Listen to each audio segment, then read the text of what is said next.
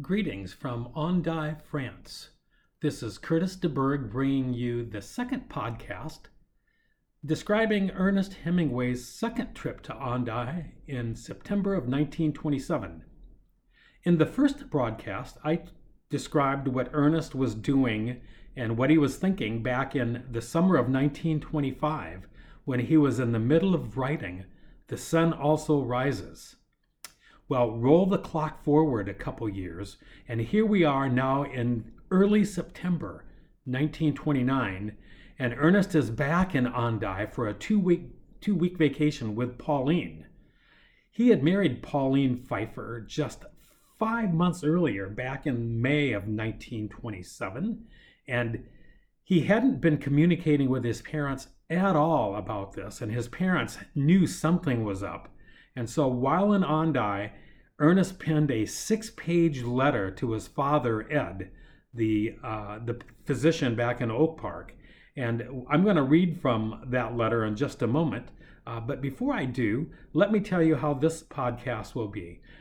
I will tell you what Ernest was thinking and feeling back in September of 1929 by capturing his own words and his own thoughts about what he's doing and how life is treating him. And then I'm going to read from my own book called Hemingway, New Perspectives, New Inspiration, which should be coming out sometime in the summer or fall of 2022. And I will be reading from the prologue of that book today. And in future podcasts, I'll be reading small excerpts from chapters in that book. So without any further ado, I'm going to turn on Kenny Chesney's song called Hemingway's Whiskey, which is a really nice background for what we're doing with these broadcasts. So here we go. Let's see if you can hear that. And Kenny Chesney is one of my favorite country artists, and he actually recorded this in the year 2010 as a tribute to his grandfather. So let's go to Ernest's letter to his father, Dr. Ed Hemingway, back on September 9 of 2000, or actually in 1927. And I'm going to turn the music volume down just a little. Hopefully that's a little better. So here, it's to Clarence Hemingway. Clarence also went by the nickname of Ed.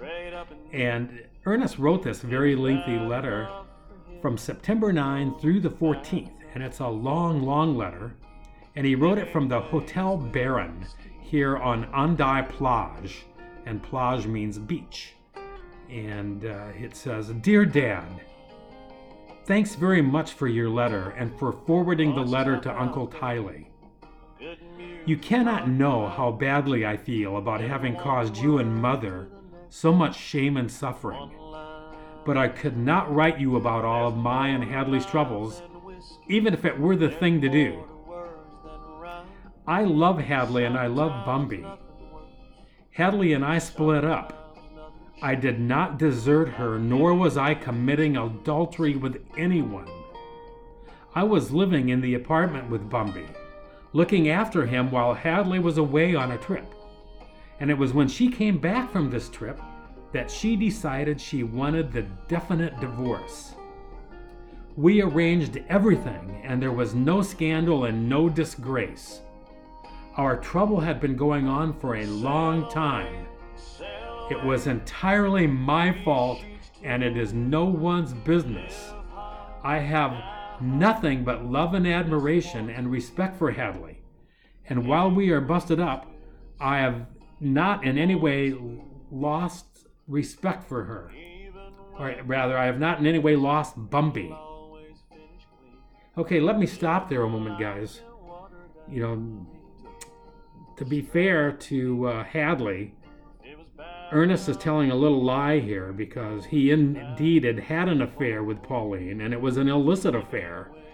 And Pauline really somewhat covertly and surreptitiously kind of stole Ernest from Hadley, because Hadley knew nothing about the affair until Hadley and her sister, till Pauline and her sister Jenny took a road trip to the beautiful Loire region in area a couple hours south of Paris. And Jenny let it slip, either intentionally or non-intentionally, that her sister Pauline was having an affair with Ernest, and Hadley was crestfallen.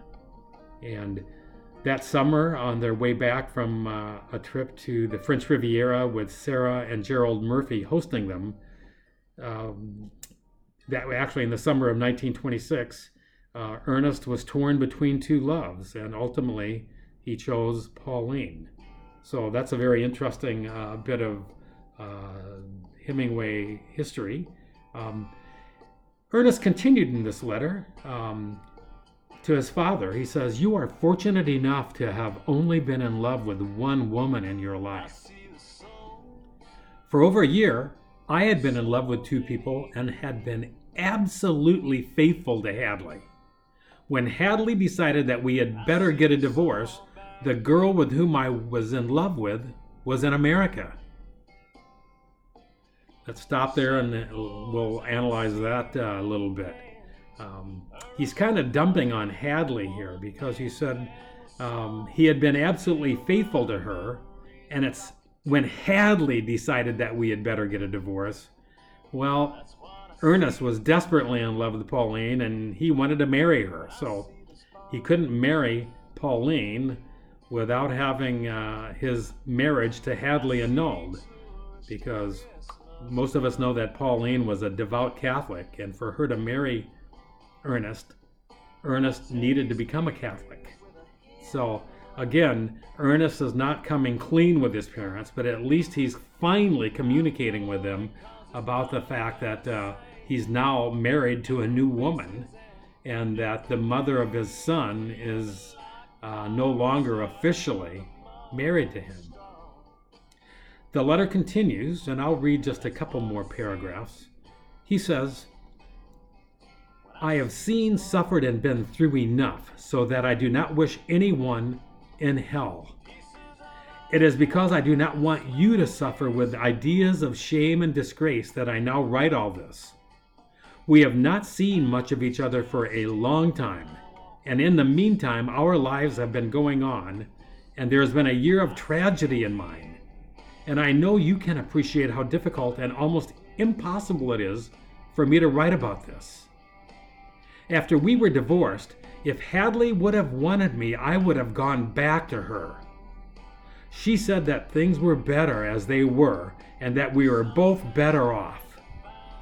I will never stop loving Hadley nor Bumby, nor will I cease to look after them. I will never stop loving Pauline Pfeiffer, to whom I am married. I have now responsibility toward 3 people instead of 1. Side note, he means Bumby, Hadley, and Pauline. Please understand this and know that it doesn't make it easier to write about it. I do understand how hard it is for you to have to make explanations and answer questions and not hear from me. I'm a rotten correspondent, and it is almost impossible for me to write about my private affairs. Without seeking it, through the success of my books, all the profits of which I have turned over to Hadley, both in America, England, Germany, and the Scandinavian countries, because of all this there is a great deal of talk. I pay no attention to any of it, and neither must you. I have had come back to me stories people have told about me of every fantastic and scandalous sort, all without foundation." Okay, well, that's all that I'll read from Ernest's letter to his father in September of 1927. But we can see here that Ernest isn't taking all the fault for this. He's kind of laying a little bit of it at Hadley's feet, and he says that if she would have taken him back, he would have gone back to her.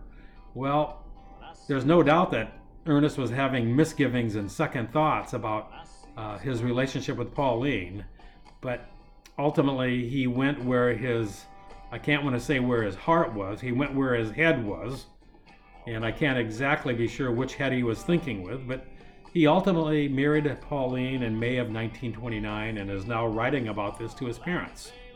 So with that, I'm going to skip over to one last passage I see here that I wanted to tell you. He says to his father, I know that I am not disgracing you in my writing, but rather doing something that someday you will be proud of. I can't do it all at once. I feel that eventually my life will not be a disgrace to you either. It also takes a long time to unfold. You would be so much happier, and I would too, if you could have confidence in me. When people ask about me, say that Ernie never tells us anything about his private life, or even where he is, but only writes that he is working hard. Don't feel responsible for what I write or what I do. I take the responsibility. I make the mistakes, and I take the punishments. You could, if you wanted, be even proud of me sometimes. Not for what I do, for I have not had much success in doing good, but for my work.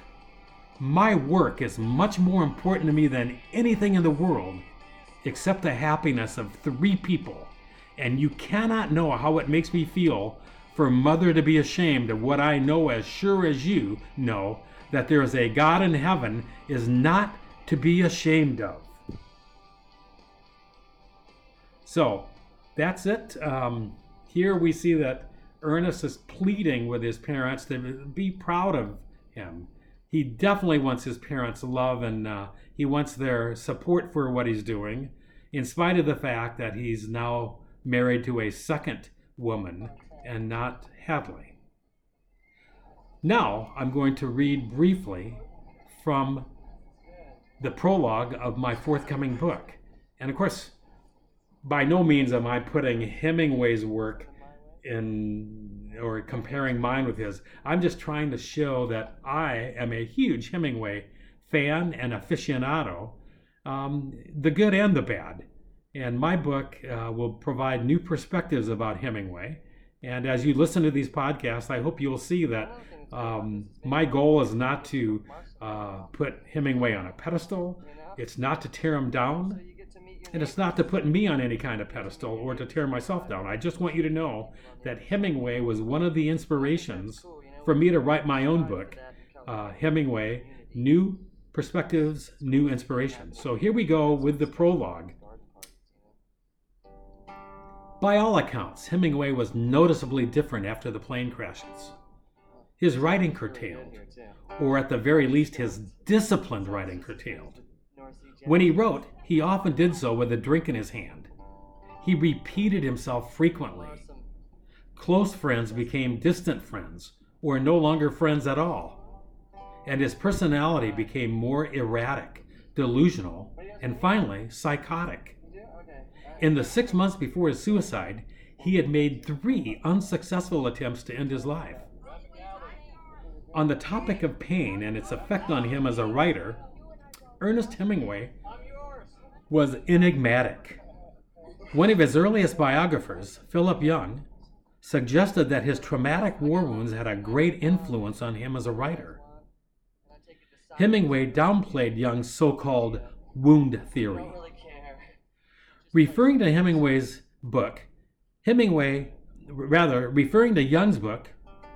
said in a 1954 interview, quote, "If you haven't read it, don't bother. How would you like it if someone said that everything you've done in your life was done because of some trauma?" Young had a theory that was like, the Procrustean bed, and he had to cut me to fit into it, unquote. When questioned about his wounds in another interview with George Plimpton in 1954, Hemingway said that, quote, "The effects of wounds vary greatly. Simple wounds which do not break bone are of little account. They sometimes give confidence. Wounds which do extensive bone and nerve damage are not good for writers, nor anybody else," end quote. Hemingway once offered F. Scott Fitzgerald some advice. "How the hell can you bleed over your own personal tragedies when you're a writer?" Hemingway wrote to Fitzgerald. "You should welcome them because serious writers have to be hurt really terrible before they can write seriously. But once you get the hurt and can handle it, consider yourself lucky. That is what there is to write about, and you have to be as faithful to it as a scientist is faithful to his laboratory. You can't cheat or pretend. You have to excise the hurt honestly." End quote. My plane crash left me with extensive bone and nerve damage, and that's certainly not good for writers, as Hemingway said. But if I recovered from this painful incident, which occurred in the summer of 2016, I was determined to learn more about Hemingway. I considered myself lucky, and I felt the urge to become a writer, and no, I couldn't bleed over my own tragedy. I now knew pain, real pain. It bedeviled me as it bedeviled Hemingway. Little did I know the extent of Hemingway's demons, nor did I know what really drove him to become a great writer. In this, Hemingway was right, and Philip Young was wrong. It wasn't his wounds from World War I that drove him to his greatness. In my book, I surmise that it was 4 other factors: his hypomanic personality, his fear of the true story at Fasalta, Italy coming out, his rivalry with Lieutenant Edward M. McKee and other writers, and last, his remorse for the way he treated Hadley, and even his remorse for treating Pauline and his other 2 wives. I hope you've enjoyed this podcast, and I'll be happy to broadcast another one in a few days. So, au revoir and à bientôt from Hendaye, France.